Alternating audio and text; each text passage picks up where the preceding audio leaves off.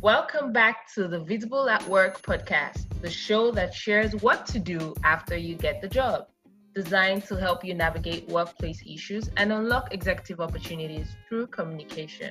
I am your host, Tracy, and welcome today. I have a very special guest with me. I'll consider her a celebrity in her own right, and she's a very she's a very special person because before diversity and inclusion became a thing, she's been championing that cause here in Canada. And it will be a pleasure to have her here today to share how you can use your diversity as a strong point to stand out in the workplace. Her name is Tina.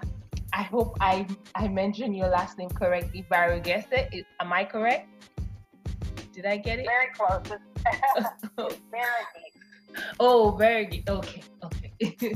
Thank you, Tina. And Tina No problem.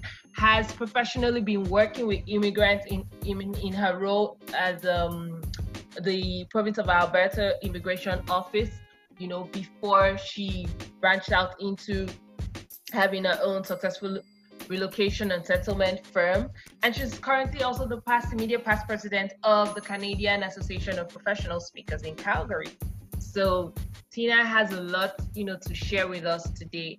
And she's also a daughter of first generation East Indian parents. So she has the personal experience and also the professional experience to speak with us today. Thank you once again, Tina, for joining us on this podcast. My sincere pleasure, Tracy. Thank you for having me. Yes, Tina.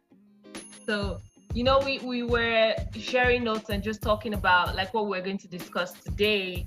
And, pretty much like what I mentioned earlier about how your own personal experience, what was the turning point for you to be able to share about how people should take diversity and inclusion seriously, businesses and people alike, before it became very popular topic right now. Right. And so you're asking why people should take diversity and inclusion seriously? Yes. Yeah.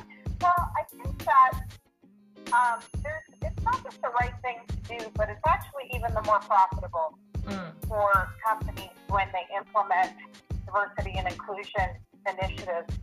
And when we look at diversity, it's really about the different experiences, stories, backgrounds, culture that we all have. And diversity, when we look at diversity, we're not just looking at race, religion, but race, religion, sexual orientation, age, weight, disability, both emotional, physical, which all contributes to our own story and our own reflection and how we perceive the world through our own lens. Definitely. And when you can see the world in a different capacity, you can offer the most important diversity, which is really cognitive diversity, which is diversity of thought and diversity of perspective.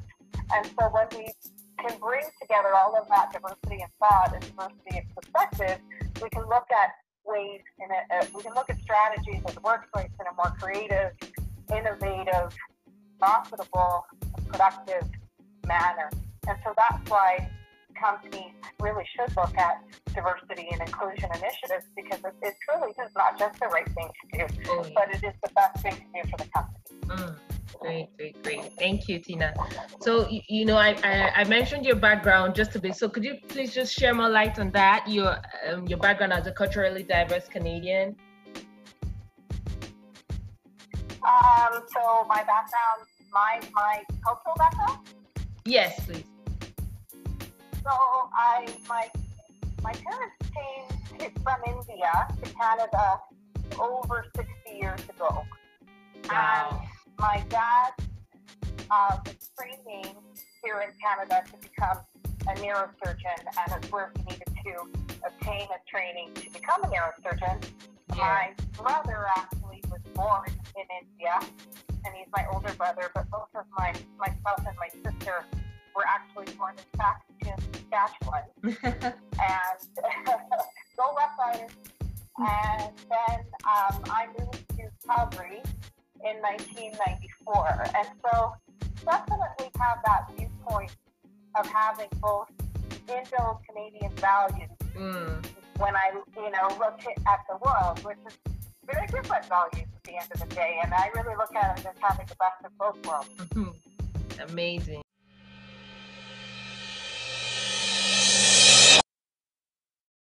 Today's episode was brought to you by Career Visibility Accelerator Program.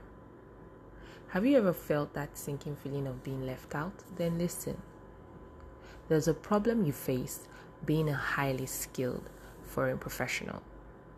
If you're an immigrant, a self-funded expert, a newcomer, or have English as your second language, you've prepared for everything else. Location, food, weather, a great house, schools for your kids if you have one, but you haven't prepared for the business side of selling your skills in a new environment. You might get a job just to pay the bills. Of course, we all have bills to pay, so that's understandable. But then you get sucked into just surviving. How do you get unstuck from that? And even if you got a job, how do you influence decision makers at work, confidently speak up at meetings, deal with the cultural differences that could affect your productivity and performance? You plan for every other thing else, and all of that is hinged on the work that you do. So, you need to plan for how you manage your talent, sell your skills, build your connections, and recertify to learn a new skill set. There comes Career Visibility Accelerator Program. It is here to help cut short that long, lonely, difficult process as a leading 6-week virtual training program to help you stand out at work. If you're ready to take action, then join us and let's go all in. Visit www.visibleatwork.com.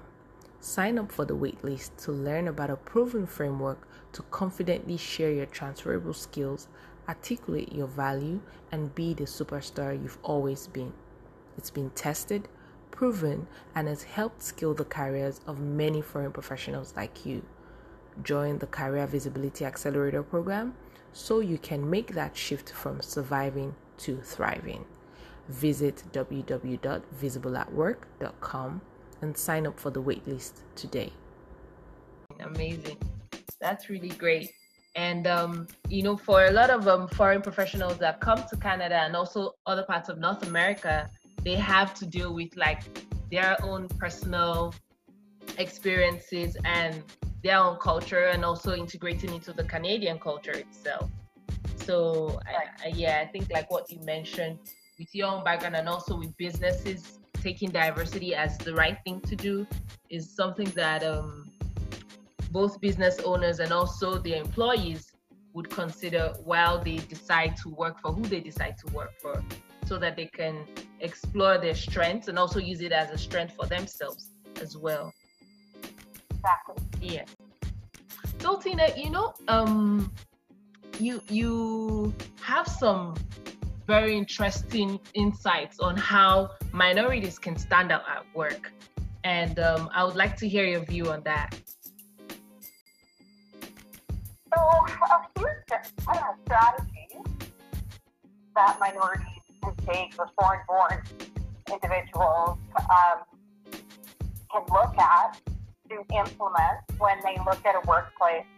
So I truly believe, first of all, and it's not necessarily taken for granted, but, because English and French in Canada are two key languages, definitely learning, if you're outside of Quebec, English, yes, and becoming fluent, both in written and oral. On top of that, I do sometimes recommend, if needed, not necessarily accent reduction, though I do have colleagues and friends, particularly if they have strong accents, they've taken accent reduction. But a simple strategy, a lot of people, I used to manage our immigration office for the province of Alberta, and a lot of the immigrants, at the end of the day, their accents were quite strong, but what they really simply needed to do was slow down their speech. Because the accent might be strong, but if they slow down the speech, the accent becomes comprehensible to Canadian speakers. What the Canadian speaker will naturally start to do is they'll slow down, because recognize goes both ways. And so the Canadian employee then will naturally slow down their speed. So that comprehension, which is so important in terms of building relationships and trust in the workplace, will be strengthened. I would highly recommend when, minorities come to Canada to work, to find a mentor, if possible. Okay. Someone that potentially came from the same country that they originally came from. Okay. Potentially that is successful, however you wish to define success in the workplace, so that they can give them the strategies in terms of, how does the Canadian workplace differ from their country that they came from? Because there are quite a few significant differences in the workplace, and it's not that anybody wants to change their culture or should be expected to. However, there is a component of adapting to the country that you're in, and if you need to have a little bit of background and understanding and awareness, so even finding a mentor would be very helpful. And another strategy that I highly recommend, sometimes new immigrants, new Canadians really want to be able to look at other jobs within their organization and find that they can't necessarily get promoted. And I recommend this for anybody, not just minorities, but anybody that is looking to elevate themselves in the workplace, and you're finding that you're being passed over for promotions and you don't know why. Gain experience in other areas so that you become a more well-rounded individual in terms of your experience. And the way to do that is to join a board. A lot of boards are of volunteer capacity. And you don't necessarily have to join a board, and if you're an accountant, become the treasurer of a board. If you really want to strengthen your career and want to move up in a professional capacity, you need to have more well-rounded experience. So maybe you join a board in a volunteer capacity and become the communications chair, or become marketing, work on the marketing team. Maybe even job shadow for a year before you join that board and assist the person in that position. They'll happily take your assistance. You're doing it from a volunteer capacity, and you're learning a skill set that will make you more employable and more promotable. So it's really a good way to help elevate yourself in the workplace without negative repercussions, because you're doing it from a volunteer capacity. So there isn't a negative repercussion where you can lose your job or be demoted. Rather, you gain that experience in a safe manner so that you can now add that to your resume and become more employable, or even move up in the ranks within your workplace. Oh, wow. I never thought about that way. That is so interesting. So, one secret, like you said, is mentorship. And also, if you can find someone from a similar location as you can also share notes and share stories of how that person has easily adapted and how you can also adapt.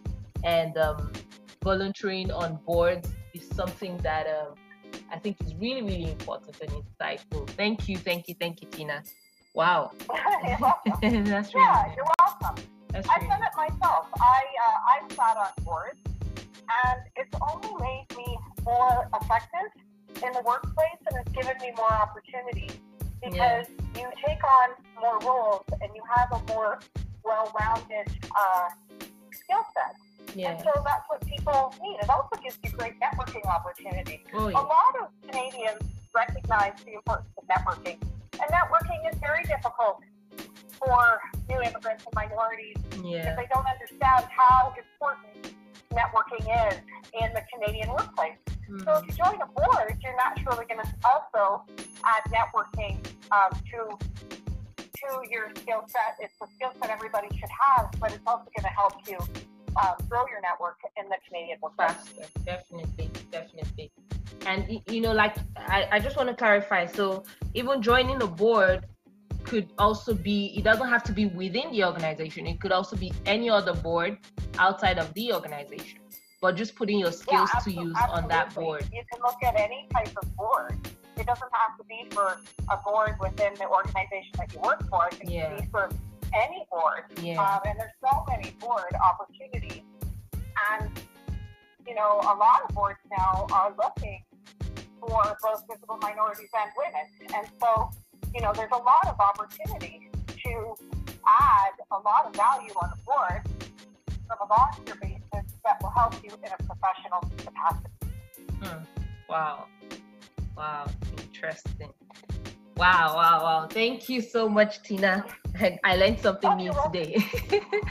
So is there anything else you would like to add? You know, just one more thing for the listeners to take home with, to, you know, initiate in their new week as they set out?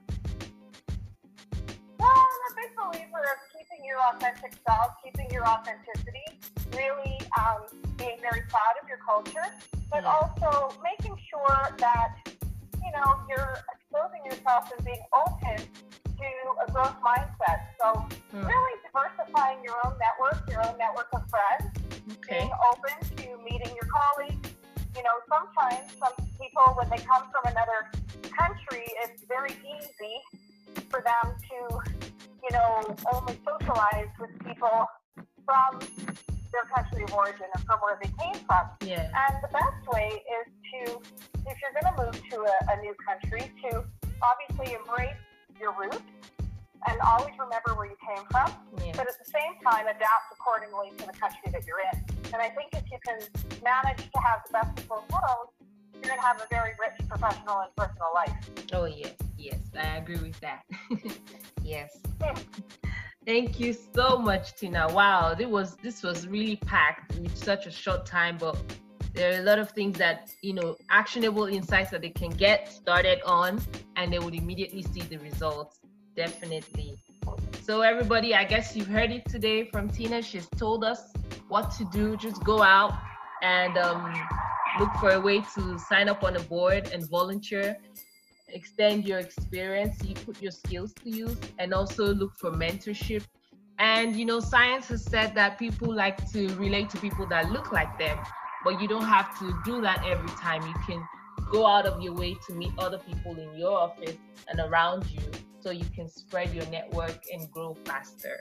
So thank you once again. Remember, communication is your superpower to remain visible at work. I'll see you next week.